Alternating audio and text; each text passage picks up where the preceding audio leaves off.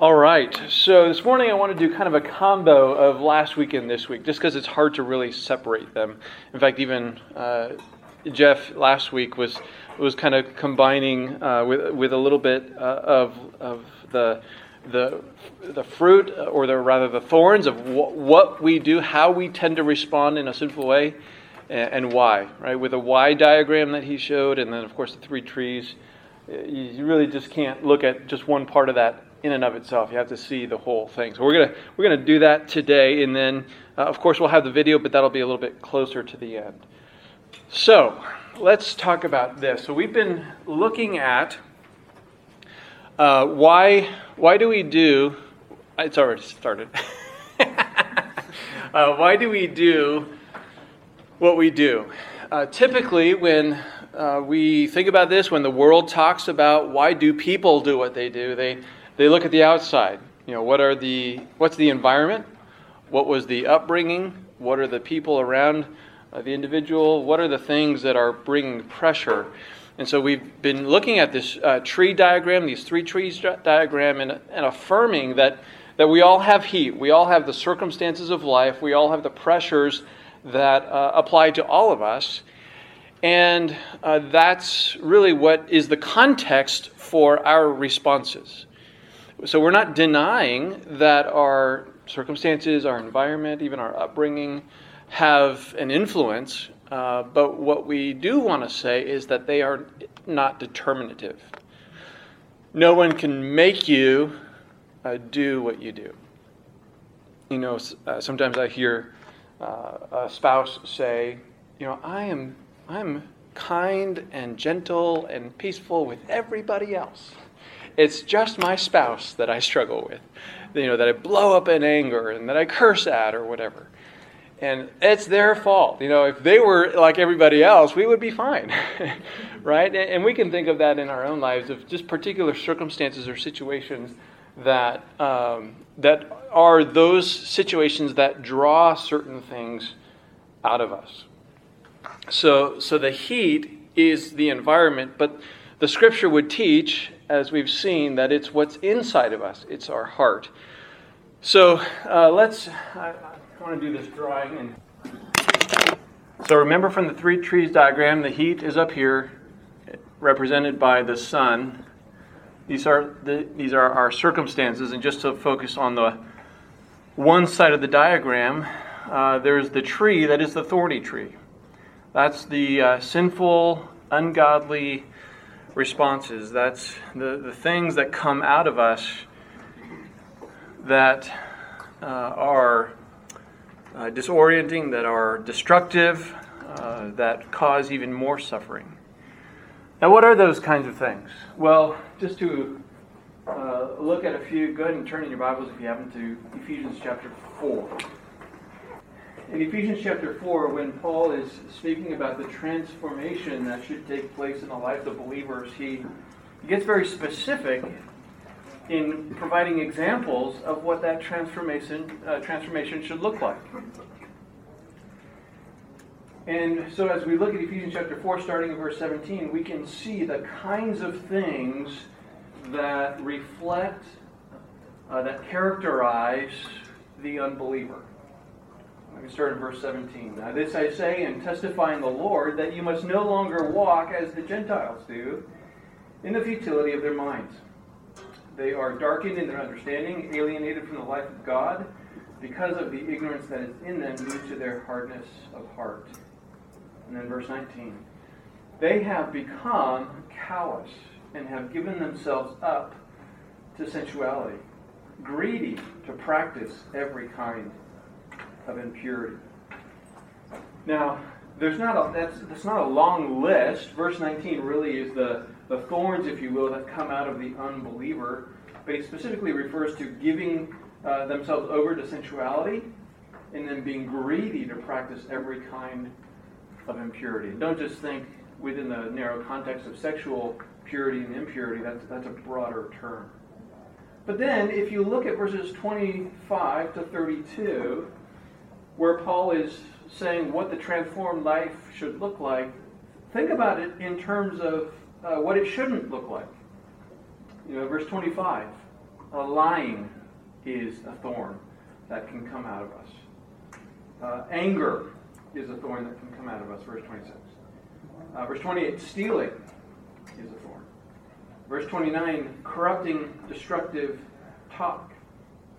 Verse 31, bitterness, wrath, anger, clamor, slander are thorns, and malice is a thorn. These are all the kinds of things that tend to come out of us when we're not walking in the Spirit, and they make it very clear to us that, hey, this is a problem, there's something wrong here. And of course, because we're all sinners and we've all, to one degree or another, had these things come out of our lives, we know that these manifestations, these responses to the heat, to the difficult circumstances of life, they don't tend to make life better. Right? And that's where the deceptiveness of sin is revealed, because in our own sinful, distorted, twisted thinking, sometimes we say, if I do this, that will make things better.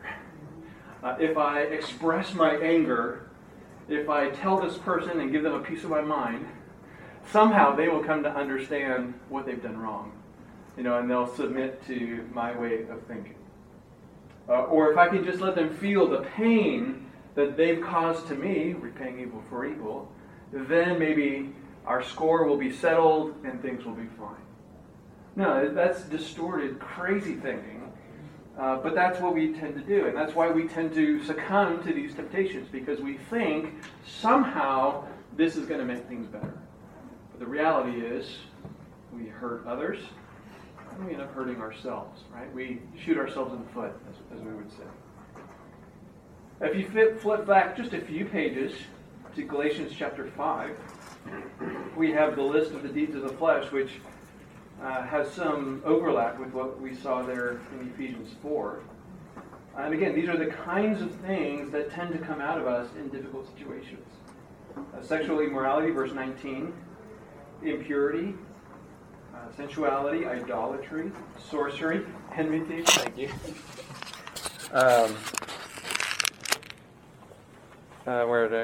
Enmity, strife, jealousy, fits of anger, rivalries, dissensions, divisions, envy, drunkenness, orgies, and things like these, right? So that's not a complete list. He's just saying this is just a sample list of the kinds of things that are the deeds of the flesh.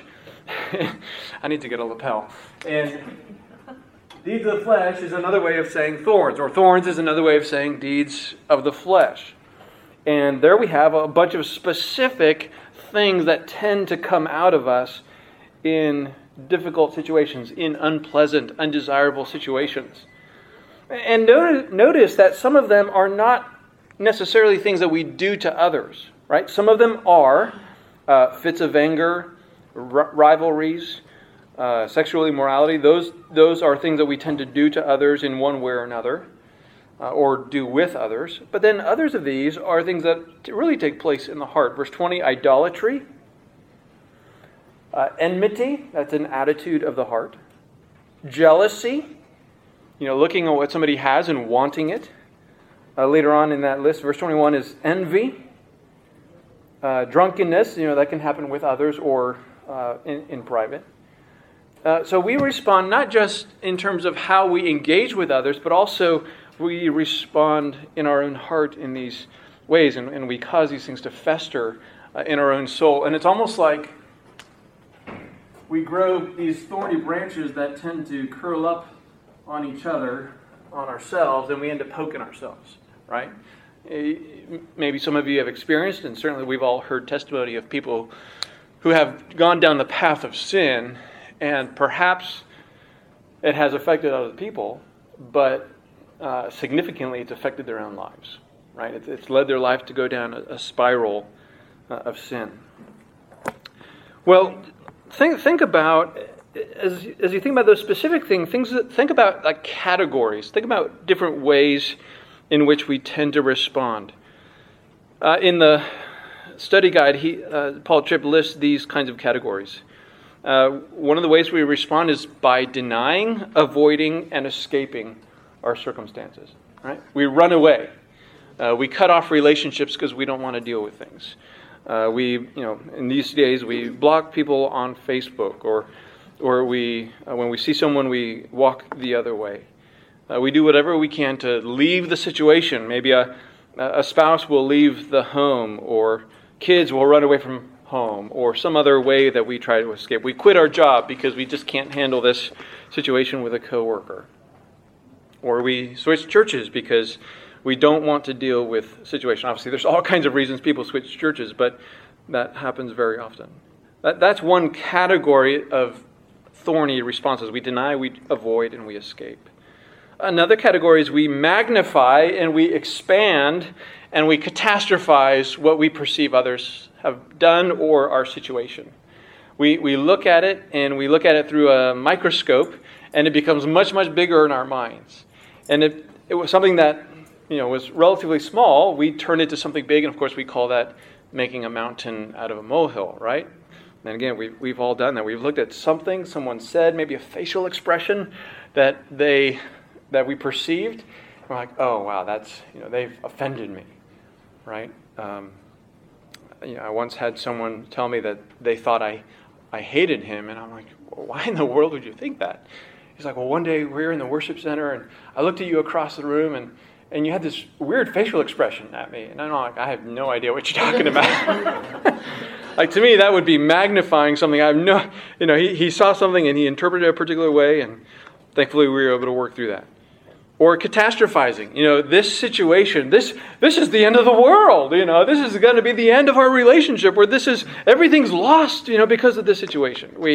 We make something far more significant than it is. And so that means that we're not thinking biblically. We're not thinking accurately about it. Another way we tend to respond is we become hypersensitive. We're just looking for every little thing, and we can be so easily offended. Our skin, by analogy, becomes sensitive to the heat around us, and even just the normal things of life tend to just destroy us internally. Another category of response is that we return evil for evil. That whatever someone does to us, we pay them back with our words or with our actions. Yet another category of responses is we get bogged down, we get paralyzed or captured. We kind of become entangled and meshed. We maybe even, I'm trying to think of what happens when you get arrested? What are those things called? We handcuff ourselves to just to ourselves, because we're just so paralyzed by what's happened around us. We can become in a state of shock, if you will, that we don't know how to respond, and so we just go in on ourselves and we get stuck.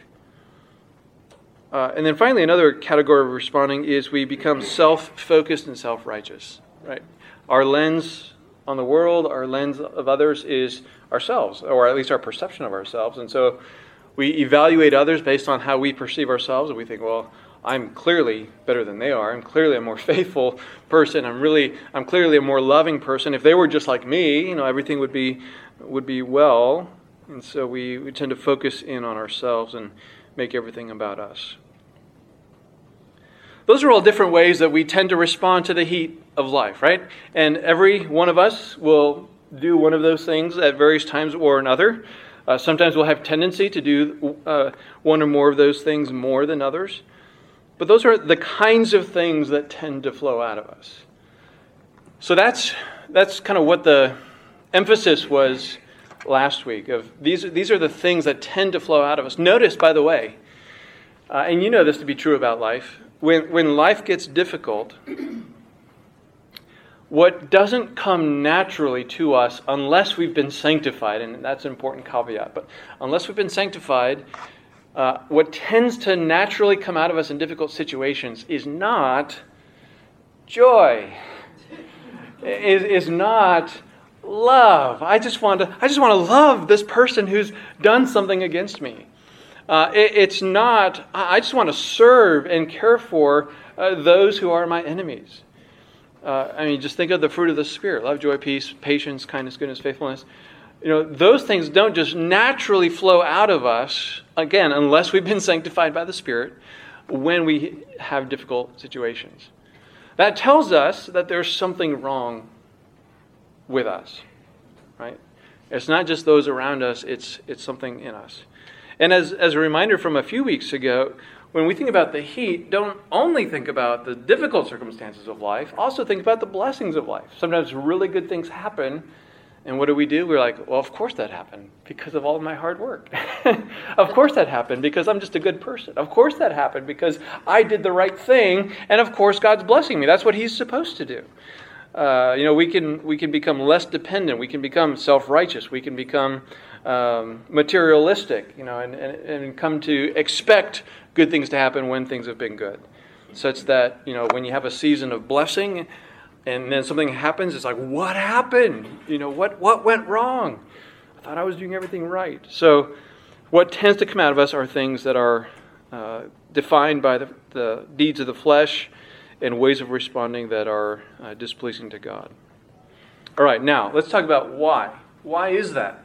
Well, you already know that it's because of what's in our heart. That there are things in our heart. There's soil in our heart, if you will, that produces those realities. Jesus said in various places that it's out of the heart of man that we are corrupt, that we are spoiled, that we are unclean. Our words, our actions, all come out of the heart. But we need to explore that more today. Let me make the heart bigger here. If you've taken many classes from me, or frankly listened to some sermons lately, you've heard me talk about how the heart has effectively three chambers biblically. There is the cognitive chamber, which is the thinking, beliefs. That's where we do our rationalization, planning, just our thinking part of the heart. And then there's the affective part of the heart, which is where we experience emotions, our affections, if you will. That's also where we have our values, priorities, desires, and perhaps that's the most significant one. And then our volitional chamber, and that would be our will, our commitments, and then actually what we say and what we do. And that's out of what we express. And I've put dashed lines between those three because they're not independent chambers. They all kind of are together, but that's just three ways to categorize. And I won't take the time to walk through the scripture that would identify all of those aspects of our soul as being part of the heart. As a reminder, soul, heart, mind, spirit are all synonymous terms in Scripture, but the word heart is the Holy Spirit's favorite term, just by the amount of times it's used, Old and New Testament. So we have all of these things, and in order to understand why do I do what I do, we have to examine these different areas. And so just to extrapolate this a little bit more, when we think about what comes out of us, the thorns of our lives, we have to ask ourselves, well, what am I believing about God? We've done a sermon series recently where I tried to emphasize the fact that what comes out of us, or what comes to our minds when we think about God, is the most important thing about us. And that is absolutely true. And if we really consider the things that we struggle with when we respond sinfully to our circumstances of life, we can ask ourselves, what does my response say about what I believe about God? Am I believing that God is good, or that God is out to get me? Am I believing that God is faithful, or that He's unfaithful? Am I believing that God is out for my good, or that He just doesn't care about me and so He's forgotten about me? There's all kinds of things that our responses to the circumstances of life reflect some theology that we have. Theology means the study of God. We have some theology, some thought of God that is rooting the responses in our lives. Also, what we think about mankind. When we are shocked, surprised, disturbed at the way that other people act, what does that say to us? What are we reflecting we actually believe about mankind? I was talking to a pastor this week of another church, and he was seeking some help because he was honestly struggling with his faith. And one of the things that has contributed to his doubts and his questioning is he's seen so many difficult things, particularly sin, in the lives of people who profess faith in Christ. And he's like, what's the deal? And I'm thinking, don't you know your theology? Don't you understand? That's not what I said to him, of course, but that's what I was thinking, because of course we sin, because we're sinners, right? Even those of us who are saved by grace, who've been redeemed and regenerated and are being sanctified, we still sin. We still battle with sin. And so we need to think about what do my responses, if I'm responding in a way that's displeasing to God, what does that say about what I believe about mankind, about the nature of man, both myself and others? You know, some people struggle with perfectionism, they would call it. I'm a perfectionist. What does that reflect about what you believe about mankind and the ability of mankind to be perfect, or to be as nearly perfect as possible, right? Every perfectionist who's a believer would say, oh, I know I can't be perfect. I just expect that my family's perfect. That they clean everything perfectly and they do everything, whatever. So we have to think about that. What is my response to the things of life? What does it say that I'm actually believing about mankind? And as well, things like, what do my responses say I believe about just reality? And this I just mean kind of everything else, the world around us, God's plans and purposes, politics, geography, or at least the geopolitical landscape. Just how am I interpreting life? What am I believing about the world around me? And how are my responses reflecting that belief? Right? You probably heard me say before, we have a stated theology. We all have a doctrinal statement that we have, in our minds of, this is what I believe about God, this is what I believe about man, this is what I believe about reality and everything in it, as far as I'm aware of those things. There's our stated theology, but then there's our functional theology. And our functional theology is that which we function out of. We live out of our functional reality.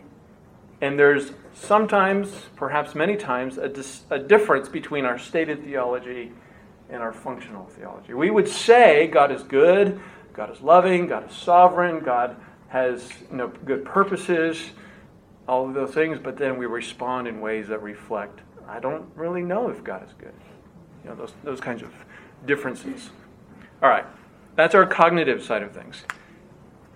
Perhaps one of the biggest drivers on the affective side of things is indeed our desires. You've probably been here many times, but go to James chapter 4, verse 1.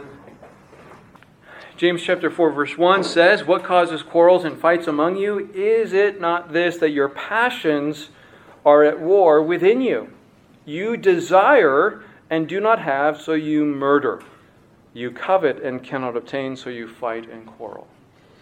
Now, this is talking about, obviously, conflict, interpersonal conflict, and the reason that we have conflict with one another is because we have conflicting desires, right? You put two toddlers in a room, one of them gets a toy. There could be 100 other toys in the room, but the second toddler wants the one that the first one has, right? They have conflicting desires. They both want the same toy, and they don't want the other one to have it. So they fight, right? And adults, we do that in far more sophisticated ways. We do that within our homes. We do that, at the workplace. We want things that are in conflict with the desires of others, and that's why we fight. Well, that's true, and that's obvious, but that's also kind of superficial. If you just focus on that kind of superficial object of desire, that doesn't ultimately solve the problem, because once that gets settled, Johnny's share with your little sister, then there's going to be something else that's going to crop up. There's deeper desires that we have that produce those surface level desires. Desires like, I want life my way. Right? I will have all kinds of troubles and problems with, not just with other people, but just with the circumstances of life, because I want life my way. I want to be the one who decides everything in my life. I want to be the one who decides what the weather's going to be like. Right? I want to be the one who decides how I sleep, how good I sleep, or how, nobody wants to sleep poorly. But there's something in us that wants to be the sovereign of our life. Right? We would never say it out loud. Right? We would never, maybe even explicitly think it. But that can be a deep desire. And maybe one of the ways, specifically, another way of putting this is control. We just want to be able to control the things around us. Another desire that might drive us is, I want pleasure. Let me put it that way. To use one of the words from James 4:1. It doesn't have to be sexual pleasure. It can just be, I want to have fun in life. I don't want to have hardship. I don't want to have difficulty. I just want to have fun. I want life to be easy. And so there are some who go down the path of sexual addiction because they're just looking for one experience of pleasure after another. There are others who go down the path of extreme experiences, right? So they're doing skydiving and all of those kinds of things. I'm not saying that's bad or wrong. It actually kind of looks kind of fun. I'm just saying that it's possible that someone pursues those things because they want that thrill, right? When we were in California now 5 years ago, we had an annual pass to Six Flags, Magic Mountain, Six Flags. And we lived just 10 minutes away, and we would go there all the time because we got the food pass. So we saved a lot of money in groceries. That was my primary motivation. And so we went on the rides, right, all the time. And there was, those rides that initially just like, oh my gosh, this is so thrilling and freaky, and you're screaming. And then after a while, it's like, you just lose the excitement, right? Because you're so used to it. You're flying through the air, kind of hanging out like this, and at 100 feet above the air, and everybody else is screaming, but you're so used to it, you're like, oh, okay, whatever. So what do people do? I need something else. I need something more. That's how people get addicted to substances. I just want to feel good, so they'll start to take a little alcohol just to relax after a long day. But then they find that they need a little bit more and a little bit more, and eventually they find themselves addicted. Or same with drugs. I just want to feel good. I just want to have a little high, and before you know it, they need to have more and different drugs in order to experience pleasure. Another thing that we might desire that drives our responses, for some, maybe not as many, I want to be healthy. I don't know why, but for some reason, Facebook is always showing me ads for healthy type stuff, exercising and particular diets. I'm not looking for it, but it's there. It's trying to tell me something. But right, we can get in arguments when our family isn't doing what we want. Or maybe from one perspective, we're wanting to provide healthy food, but nobody wants to eat it. Or we're wanting to be provided healthy food and it's not getting made. Or we're wanting to engage in healthy activities, but everybody just wants to sit around and be a couch potato. Right? There's all kinds of ways that because we're thinking, we need to be active, we need to be healthy, we need to be eating a lot of good food or healthy food, but the people around us aren't, then we can have conflicts. Or think about this, sickness. It has nothing to do with anybody else, but sickness comes upon you. And because you just have this heart's desire to be healthy, to live a long life, to have a life that's free from pain and suffering, we become depressed and angry, even angry at God because He brought pain and suffering into my life through sickness. We can make health an idol. Where a person will spend hours every day neglecting their family, neglecting their responsibilities and relationships because they just need to work out 2, 3, 4 hours a day. There's all kinds of ways in which health can become a desire that leads to thorns in our lives. Let me give you one more. I want to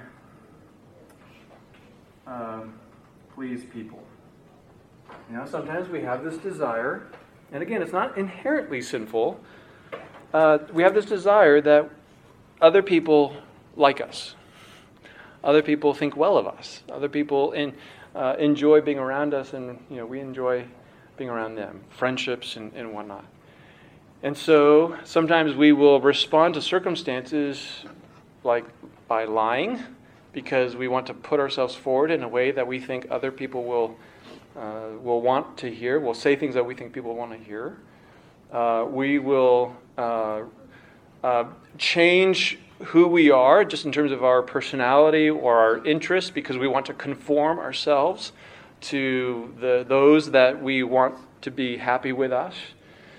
We will struggle when someone's not happy with us. When someone we perceive they think wrongly about us, they have a wrong opinion about us, we'll get discouraged and depressed and anxious about those things. Conflicts just destroy someone who's a people pleaser because they want to be at peace with everyone and they don't want to have that experience of being at odds with someone. And at the root of that can be just this innate desire or this core desire to be a people pleaser. I just want other people to think well of me. Now, let me give you two categories. There's all kinds of desires we could talk about, but let me give you two very, very broad categories of desires. There are desires that are disordered, and by that I mean that they are wrong desires. Whatever right desire there would be, these are just plain wrong desires. And then there are desires that are unmeasured. That's kind of my term for it. I haven't seen anybody else use it, but this is a good desire that has grown out of proportion. Last week one of the questions that was asked was, how do I know, with a Y diagram of pleasing God or pleasing self, how do I know if I'm doing one or the other? Because sometimes I can be doing something good or wanting something good, so how do I know? Well, I think one of the ways that we know if a good desire has become unmeasured, it's grown out of proportion, is when we are either willing to sin in order to get it, or we respond sinfully when we don't get it. Those are the two easiest things. And when I say sin, I don't only mean we act out in sin, but there's a sinful attitude of the heart. There's bitterness, there's anger, there's envy, there's jealousy. It's very common for a single person who desires to be married, then, their friend gets engaged and there's something in them that almost becomes bitter because their friend is getting engaged and they haven't found a spouse yet. Those are very common ways of responding, and it's a good desire that has gone out of proportion. Right? And we have this in all kinds of things. In fact, I would contend that among believers, this is the primary problem that we have. We have good desires that have grown out of proportion. And so when we think about the struggles in our life, as you think about that area of your life that you've decided you want to focus on this quarter, I would encourage you to consider what are the underlying desires that I have, and if they're good desires, and I trust that they are, have they grown out of proportion? In what way have they grown out of proportion? Have I thought that, yes, I want to have obedient children, but has that desire grown into a control desire? That kind of thing. All right, now we need to watch the video. It's about 21 minutes long. So we're going to watch the video, and he's going to go over some of this. But at the end, he's going to say, go to this page in the workbook. Obviously, we don't have the workbook. But what I did give you is what he's pointing to in the workbook. So if you didn't get the handout, the X-ray questions, those are in the back.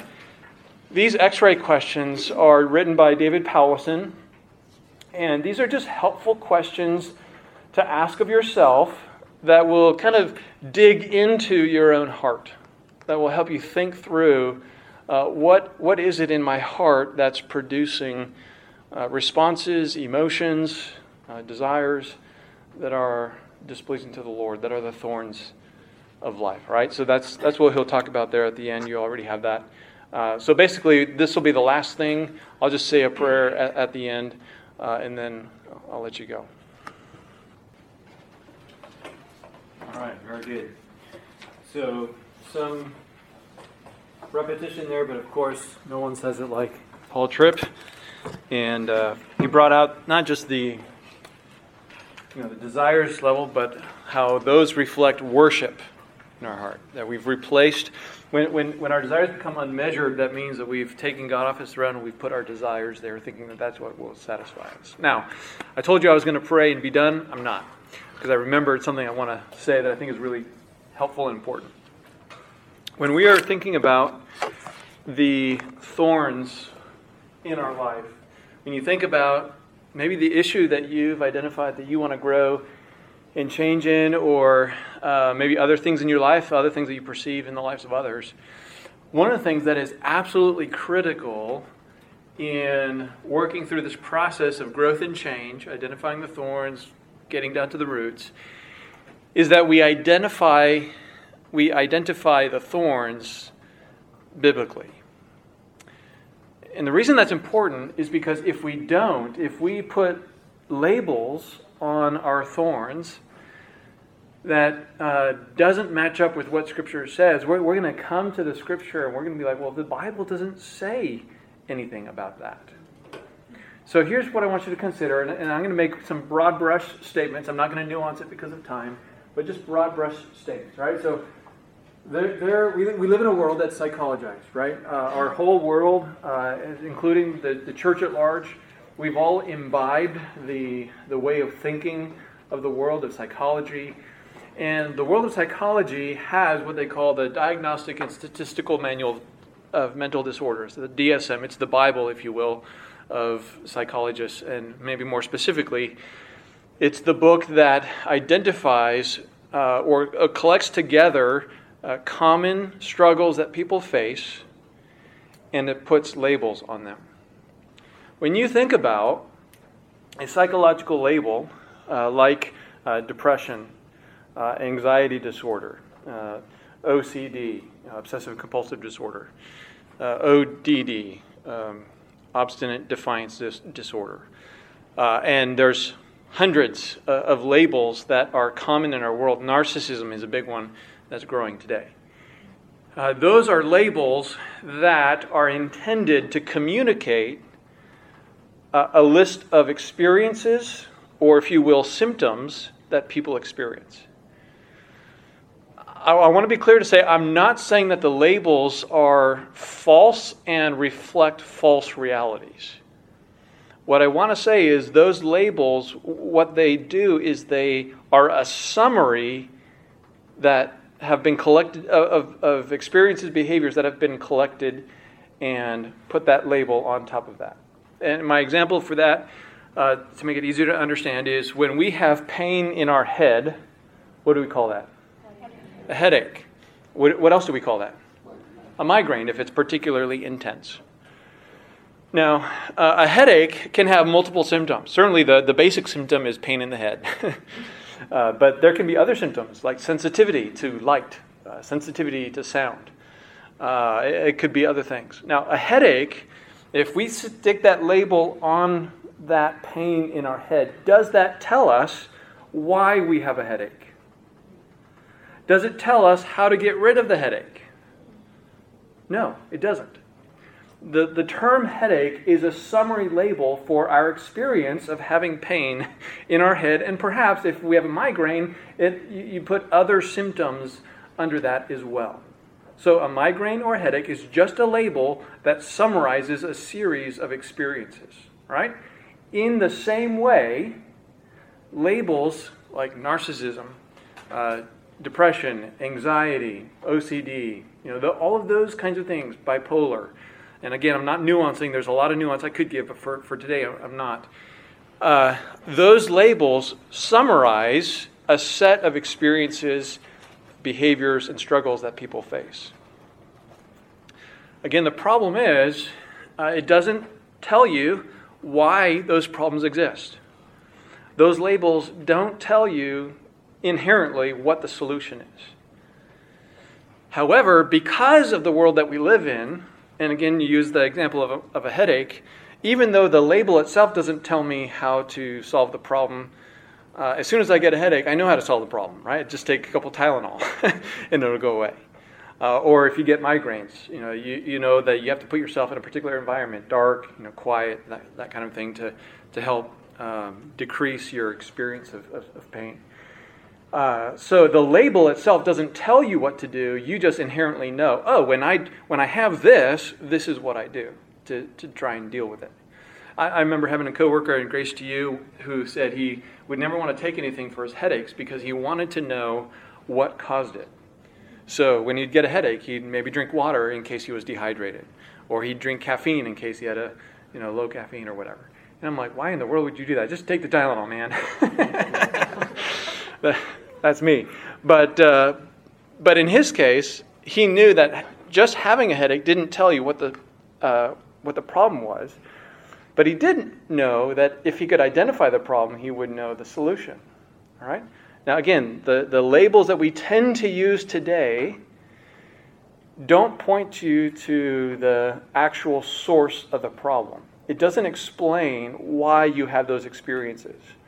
And I'm not saying anything different than what the DSM or what psychologists would say. They would affirm, those labels just explain a series of things. They don't point you to the problem. But what they do, because of the context in which those labels are developed, even though the label doesn't point you to the solution, we naturally think, when I have that, because these kinds of people created that label, they must know the solution, so I'm going to go to them. So meaning, when we have something like, anxiety or depression, sometimes we'll think, I need to go see a psychologist to deal with this issue, and whatever the label might be. So, what we call something will direct us in our own hearts to what we think the problem is and what we think the solution might be. So, when we're considering what is going on in my life, we need to be very careful to make sure that we're identifying and calling our problems biblical terms so that we can do two things. Number one, we can identify the source of the problem. Because God's Word, as we read from Ephesians 4 and Galatians 5 and other passages that would identify the ways in which sin comes out of us, those passages identify the source of our problems. James 4, your desires, your pleasures. And many other passages reflect the source. Why is this coming out of you? So if we use biblical terminology, we will be able to identify the actual source or the cause of those struggles. But then also, using biblical terminology will point us to the solution. If sin is our problem, if wrong thinking, wrong thoughts about God, wrong thoughts about ourselves, wrong desires, if those are our problem, then the solution is to renew our minds, to have new ways of thinking, to put on God's thoughts, and put on righteous ways of living and behaving that reflect God's character. Now that's where we'll start going next in the next session next week with looking at the middle tree, the cross. But I just want to affirm it's vital if we're going to grow and change that we label things accurately. Otherwise, we're going to be lost because we won't be able to find the terms that our culture uses in the Bible, and so make sure that you have those terms. And so the way to identify, like if you think about narcissism, for example, you can look up and see what are the kinds of things that make someone a narcissist. Well, you look at that list and you're like, man, those are biblical categories. Someone who's self-focused, who's always oriented around themselves, who's unloving. They can't consider, that it doesn't enter into their mind to think about the needs of others and the ways in which they can serve and care for others. So the way to move away from the label is to get to the specifics, to get to the longer list of experiences and symptoms, and then you'll be able to usually identify those things in biblical terms. All right? All right, let me pray.